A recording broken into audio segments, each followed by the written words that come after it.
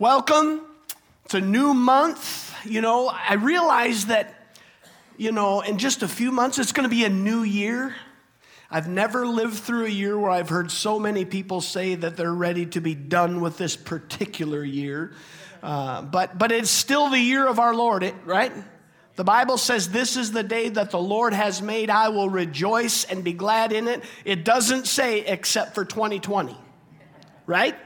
I mean, we got to be honest. But it's good to be with you today. We're starting our new series called Better, and I want to talk about being better connected today. This is really a series about community.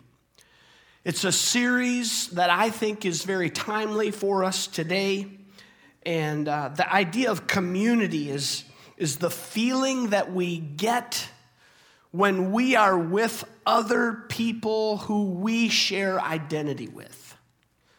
Community, when we have experiences with people, when we have a similar faith as people, when we believe in a similar way, when we are together because of more than just being in the same space, we have community. It is something that we really identify as a feeling, but it's much more than that. And today I want us to talk about this idea of being connected together as a community. The word in the Greek is ekklesia. We are called to be the church. And that word ekklesia in the Greek, it means called out ones.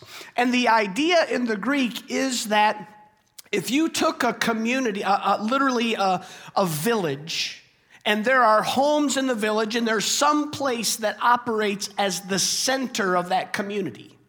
Okay, you are called out from your dwellings into that middle space, and it's a very public thing. That as the church, we are called out of the darkness into the light. We are called out to be together as the body of Christ. When I was a kid, my grandparents lived in a town of 300 people. And at the center of that town, there was what was known as the square. Did anybody grow up in a town that had a square in it? No, I got one person, okay? In central Wisconsin, little tiny town, that was where the 4th of July fireworks were. That's where the softball games were played. That's where the playground was. That was just the center of that community. As the body of Christ, we are called out to be together. And since March 19th, that ability has been hampered. It has been changed. It is different than anything that I have ever experienced before. And for some very good reasons. Some people are obviously very concerned about how contagious COVID-19 is. And I'll tell you, you can roll along and until somebody that is in your community comes down with that virus, all of a sudden you think a little bit differently.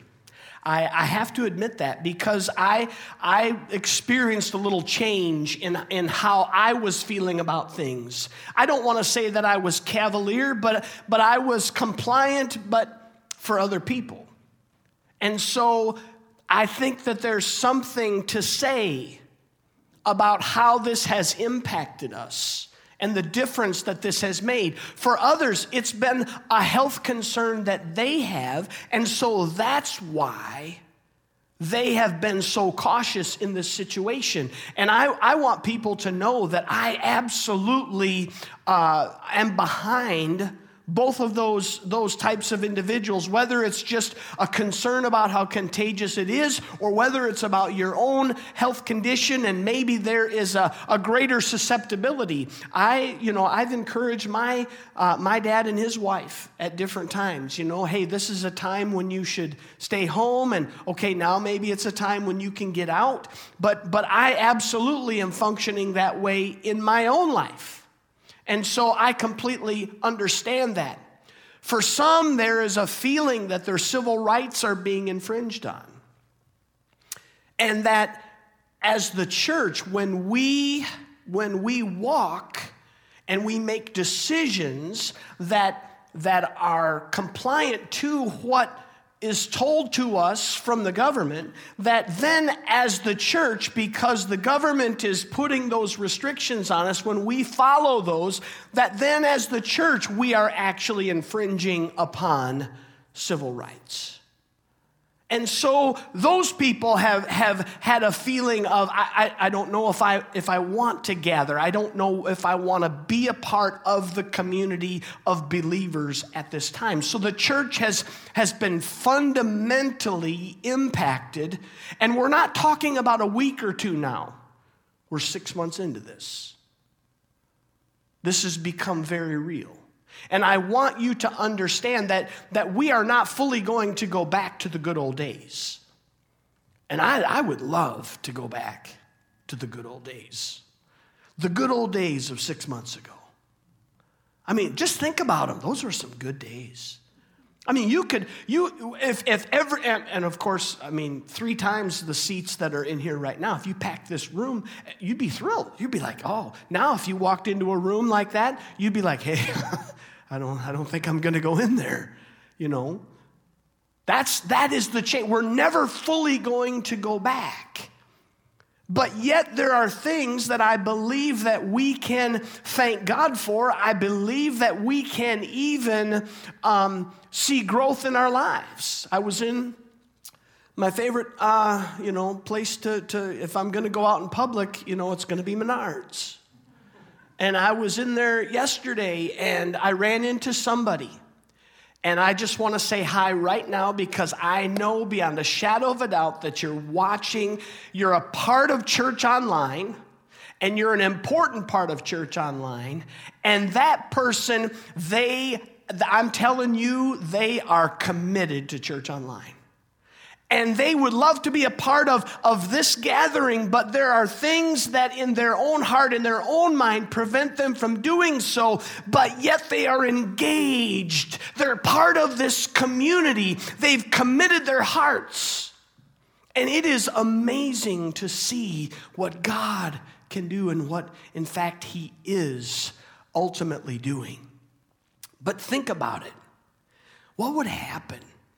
And I pray that this never happens. What would happen if, for whatever reason, we were never able to meet like this again? What would happen to the church? What would happen to the body of Christ? Now, I know it would live on, but what would happen? There would be some pretty significant things, some changes that would need to take place and that would take place in order for the body of Christ to flourish. I pray that never happens. But as the church, I think we have to ask ourselves that question because for the first time in my life, I could actually imagine something like that happening. I'd never thought of that before. But now I can see it. What would happen to us?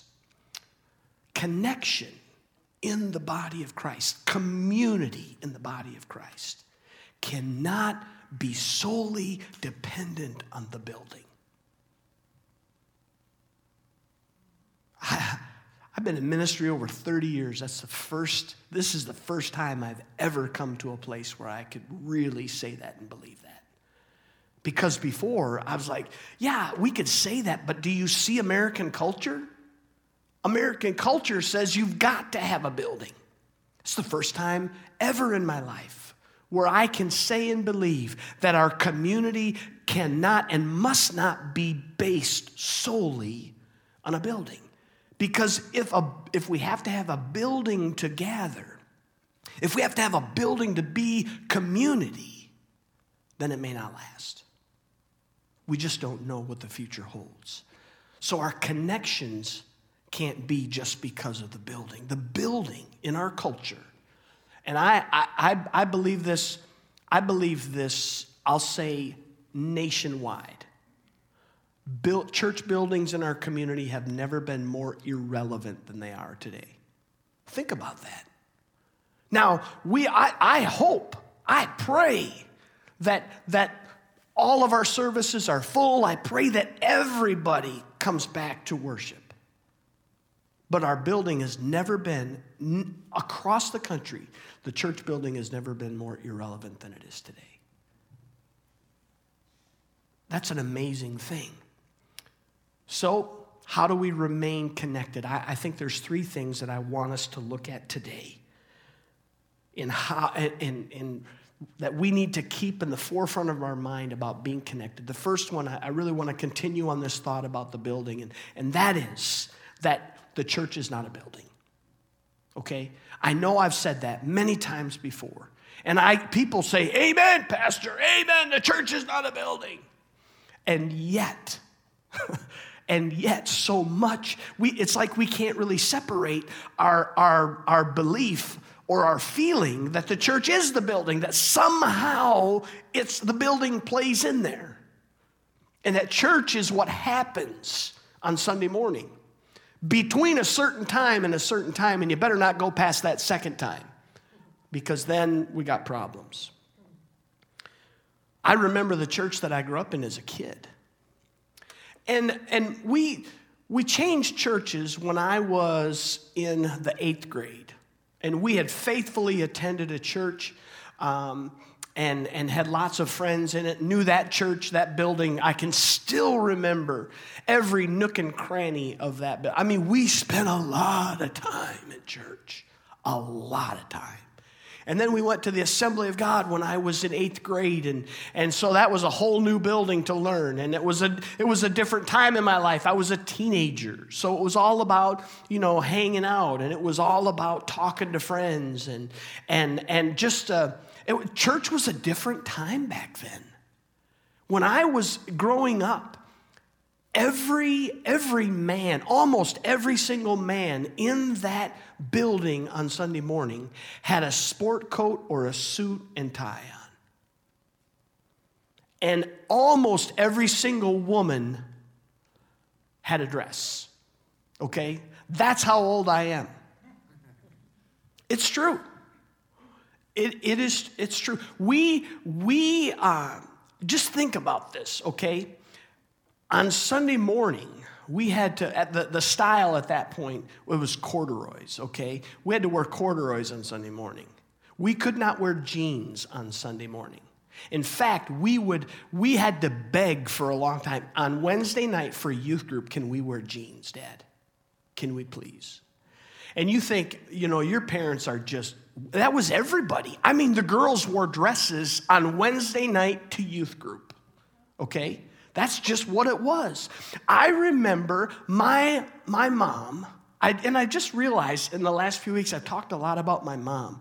AJ, maybe we should talk about that later, and you can tell me what that really means. But my mom, when we got to the Assembly of God church, I was a teenager, and my brothers were soon to be teenagers. There was a lot of kids in the church, and my mother was very concerned because she had worn earrings for years. But in that church, earrings, and just jewelry in general were really looked down on. And so my mother stopped wearing earrings and let the holes in her ears grow in so that there was no teenage girl in that church that could ask her mother for pierced ears, and the mom would say no, and the kid would say, but Bonnie Taylor has pierced ears. That's how serious this was. Church was different in that day. And that building, I still remember, we sang out of the hymnal every Sunday morning, all the way through high school. In fact, even in college, even into our first ministry position, the hymnal was used every Sunday morning. And there's some great hymns. To this day, I love those hymns. There was 2 instruments on the platform in every church that I was at and a part of all the way through college, okay? It was a piano and an organ. That was it. I mean, there was no drums. There was no bass guitar. There were certainly no electric guitars. I remember being in my first ministry position out of college, and I was told that my guitar belonged in the bar. That's how old I am. Things have changed. The church has made a lot of transition in the last 30 years. This is not youth group on Wednesday night, but yet I'm wearing jeans and I'm wearing white tennis shoes. That's how far we've come. The church is described throughout Scripture as the body. It's described as the flock. It's described as the family. It's described as the bride. But it's never really described or called a building. And that's so strange. Matthew chapter 16, verse 18, we've read it many times. Jesus said, I will build my church. And so it's easy for us to get into that mentality of the building. But Jesus isn't talking about brick and mortar. He's talking about people. I will build my church. Now, in the Dark Ages, the church made a lot of mistakes. And one of the mistakes that was made was there was they went down the road of believing that the common man was not smart enough to be able to connect with God. And he didn't know the language. And in fact, church was in a different language. Church was in Latin, and nobody spoke Latin. Why was it? Because they wanted this separation between the common man and God, and the priesthood filled that gap. And Paul obliterates that theology when he says in 1 Timothy 2, verse 5, for there is one God and one mediator between God and man, the man Christ Jesus. Even in our own nation, over the last, and I said 150 years when I was writing this, but I'm going to say 225, 250 years. We've gone down a road where the building just had incredible importance. In fact, when communities would be developed, the building a church was a huge selling point to the whole community. I don't know how many of you know this, but the little white church on the corner here, which previously was St. James the Less, it's now been bought by a private person. That building was located right at where the intersection of 41 and Silver Creek is, and that's the first building that was ever built in Harvey specifically to be a church. It was so important that when the state wanted to run the highway where it is, that they told the church, we will give you a plot of land, we will dig a basement and build a foundation, and we will move that church, and we will put it on that foundation. Why? Because the building was really important. And so we've gone down that road, you know. I'm not making a judgment about it, but when you build crystal cathedrals, your culture has gone to say that the building is of a lot of importance. And so we got to a place where church was a place that you went rather than something that you were. And we need to get back to knowing and understanding that the church is something that we are. It's been an insidious, slow cultural shift that we've gone through, but we have definitely gone there. And Paul destroys that idea as well in 1 Corinthians chapter 6:19 when he says, do you not know that your bodies are the temple of the Holy Spirit who is in you, whom you have received from God? You are not your own. This was such a change because remember, Paul is a Jew. He's a Jewish man, and he, of course, knows the Old Testament very well. And in the Old Testament, there was the tabernacle first, and then there was the temple. And the presence of God, the manifest presence of God, dwelled in that place. And now Paul is saying, you are the temple. The Holy Spirit dwells in you. What a change. What a change. Now, he's writing to a mixture of Jews and Gentiles. But for the Jews, what an incredible change to think that it's not about the building, because it was about the temple. And now it's not about the building. That we are the temple. That the Holy Spirit dwells inside of us. And I want you to understand that the church is not about a building or an event. It is about us. We are that building. We are the body of Christ. We are the church. Secondly, we've got to live outside our comfort zone. It's the bottom line. We have to do it. There's a survey that was done by Gallup. I actually shared this once a number of months ago with you. You might recall it.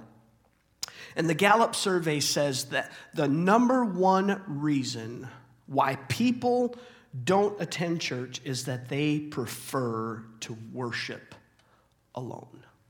Now, that is a pre-COVID Gallup study. I wonder if they did that same study now, what it would be like. I think it'd be off the charts.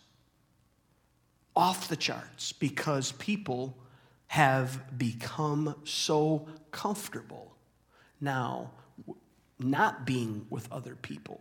They can get up, they can turn on their iPad. If they're smart, they know how to get it on their TV, and they can watch a service. In fact, they can even take their iPad or their phone and they can engage. Good morning, Silver Creek Church family. By the way, all of you that do that are amazing, and I love you, and you need to keep doing it, and you need to engage exactly like that. But it is going to become difficult to get back together for some people. Nationally right now, we're still only at about a third of people that have made their way back into church compared to pre-COVID. Some places maybe a little higher, some a little less, but it's in that 30 to 40% range. And it's hard. It's going to be a challenge. They prefer to be alone. This is some of the lasting impact that I think could really affect the church. Because more and more, the longer it goes, people will just be more and more uncomfortable being around others. They may feel conspicuous. Maybe this morning was the first time you raised your hands in worship. And maybe it felt a little weird. Maybe it felt fantastic. But it's going to get more and more difficult because it's hard to be around people, or I can't really control the environment, or what if I have to get up and go to the bathroom? It doesn't seem to bother kids. They'll get up, 6 times. It doesn't matter to them. But being a part of the body of Christ, the family of God, it's not just about me, okay? And it's not just about you.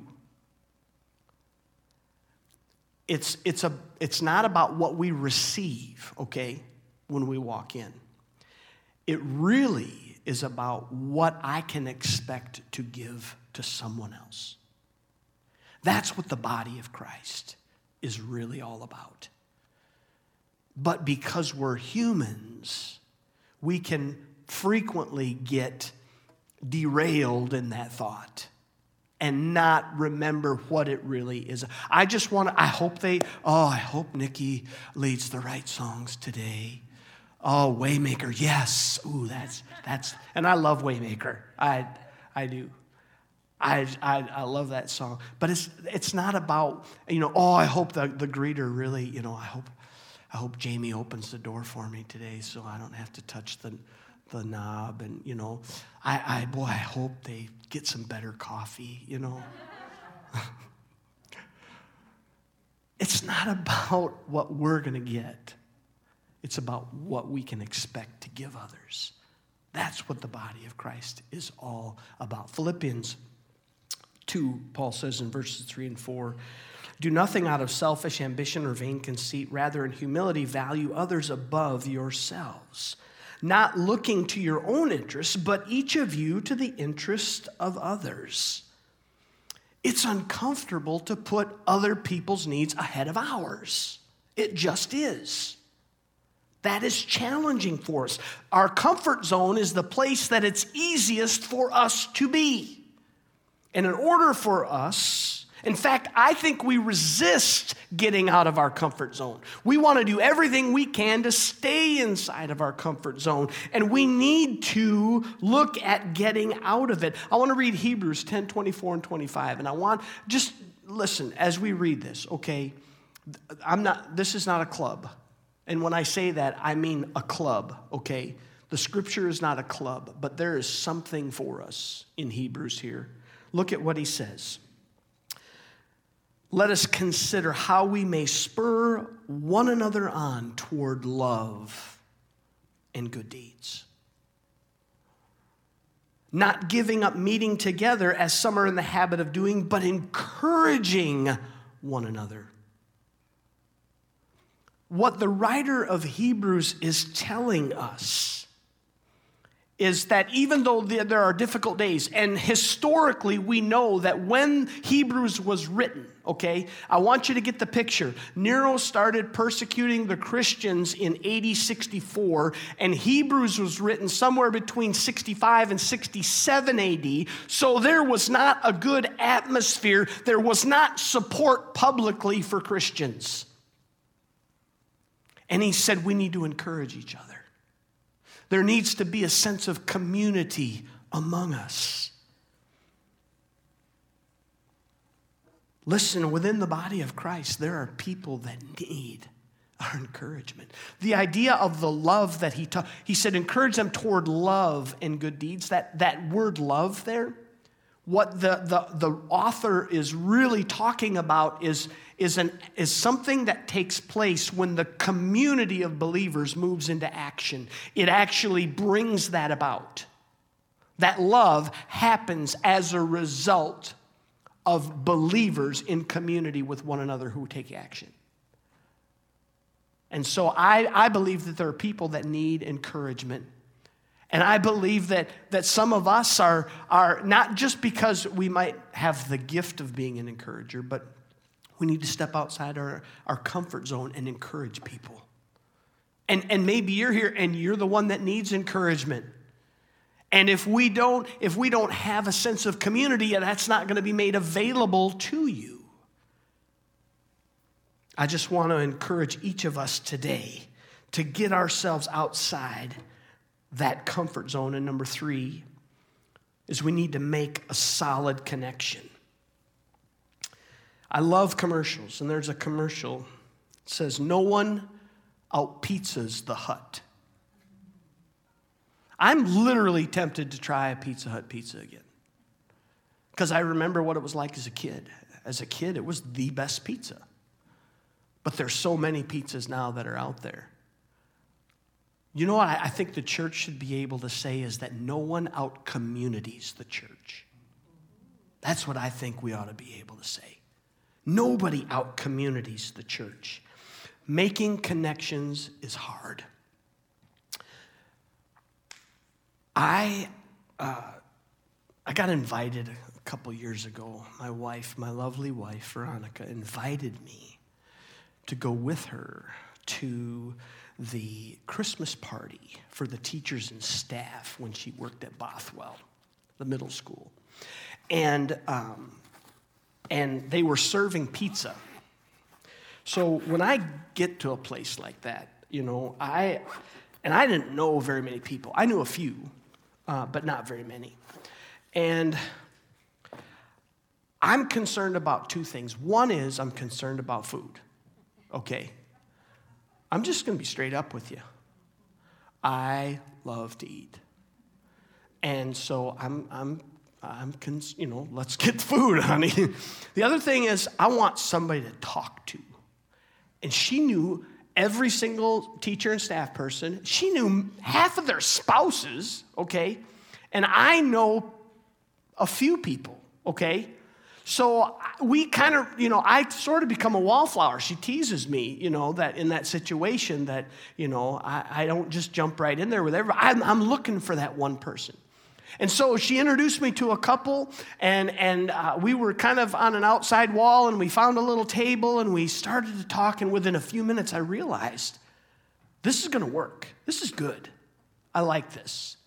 And so we started talking. And the conversation really made an impact on me. And the impact was, it lasted. It wasn't just a one and done, I didn't forget about this person. In fact, I would say to my wife, honey, do you remember that couple that we met? I really enjoyed that conversation with those people. And so that a few weeks later was Christmas Eve. Guess who shows up for Christmas Eve service? It's this couple. And if my memory serves me correctly, we didn't get a chance to really connect on Christmas Eve, okay? But the feeling never went away. And I don't know if it was an Easter service next or another Christmas Eve service, but it was 6 months or a year before we were able to reconnect. And it just was in my mind. So they show up at another holiday service, whether it was Easter or Christmas Eve, I can't even remember. And it was so awesome.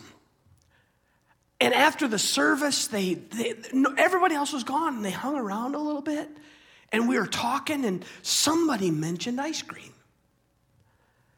And I love ice cream. And I'm like, dude, we got to get ice cream. And so over the past, it's 8 months or whatever, we went to Culver's one night. We shut the place down talking. Guy's a total introvert. I'm not an introvert. Totally different people. And I'm going to this. I think I'm going to reach this guy for Jesus. Okay, I'm just being honest. Okay, I was so excited to go to Plus, I'm going to get Culver's. It's imitation ice cream, but we're going to do this. Okay. And we get there, and I said, I want to hear about your spiritual journey. I mean, he's got a grandfather that was in the Assemblies of God. That it was incredible. I mean, I felt like I was with somebody that I'd known my whole life. It was incredible, the connection that we made. And I got to tell you, it did something inside of me. A couple weeks ago, we're in a Connect group together now, virtual Connect group, and it's amazing. A couple weeks ago, I came down off the platform after preaching, and he's just came right up, and got his mask on, and he said, "Listen," he said, "if you need to talk to anybody, I want to be there for you." In fact, he said, "I won't even get upset if you swear." Okay? Now, I think he's observant and just, hey, maybe the pastor's, got some frustrations during this time. I want to be there. Now, I have not taken him up on the offer to swear, okay? Because we got ice cream planned for later today. But the feeling of encouragement is so incredible. And as a believer, you and I, we're connected to Jesus, right? We're connected to Jesus. It's almost this time, guys. This is a lesson, okay, for what's coming up real soon. You might need pair of jumper cables. If your car dies, your battery dies, what happens? We're connected to the source. Jesus is the source. But then, when we as believers, connected to the source, when we come in contact with other believers, if everybody's cell phone dies and your TV dies, I'm sorry, it's probably my fault. But if we come in contact with another believer, there is a spark that takes place.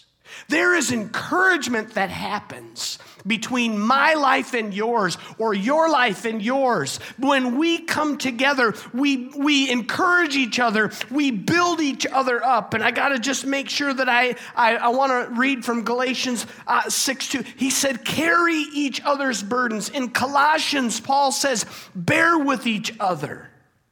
Man, we need encouragement in the body of Christ. We need to give it and we need to receive it. And it happens when we come together as the body of Christ. And because we're connected to the source of Jesus, there is a spark that happens. Today we're here. We're in the same room. And that spark needs to happen. That spark needs to happen. We're going to close our service by celebrating the Lord's Supper together. I'd like you to get out your communion elements, if you would.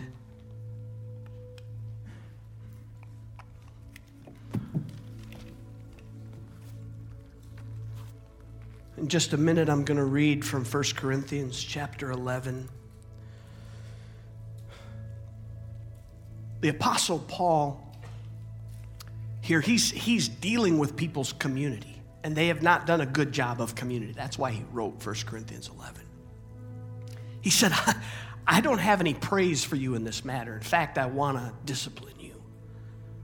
And so he says that he's going to give to them what he received from the Lord in this revelation on the road to Damascus, that on the night Jesus was betrayed, he took the bread and he broke it and he gave it to them. And he said, this is my body, which is for you. I want us to pray and ask the Lord. Well, thank the Lord for giving his body to us. Father, we thank you that Jesus provided his body for us.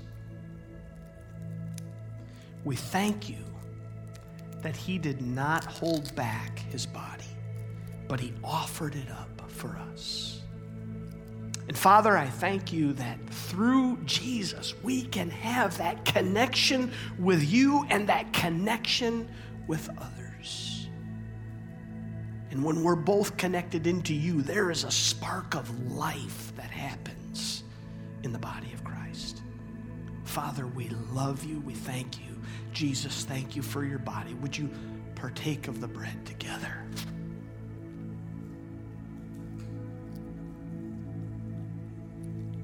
Paul says that after supper, he took the cup, he blessed it, and he said, this is my blood, the new covenant, the new deal. And that he shed it for us. This blood, the Bible says, is for the remission of sin, the forgiveness of sin. Let's just thank God for the blood of Jesus, shall we? Father, we thank you for the blood of Jesus that forgives our sin, that makes our sin, which was as red as scarlet, as white as snow. Father, we thank you that it's the blood of Jesus that brings us into fellowship, into community with Jesus Christ, that makes us a part of the family of God, a part of the church. Without that blood, we have no hope. We've just got a little fun group of people. So, Father, I pray that today we would just really thank you and be grateful for the blood of Jesus. In your name we pray. Amen. would you partake of the cup together? Father, I pray for the one as we close this service. I pray for the one who really needs that encouragement today. And I pray for those that may be worried about stepping out of their comfort zone in order to offer that encouragement. Father, may we literally meet together and may we encourage one another. Father, may we be better connected as the body of Christ. We love you and we praise you. In Jesus' name we pray. Amen. Amen. I want to thank you for being here today. God bless you. We'll see you again very soon. Let's be better connected.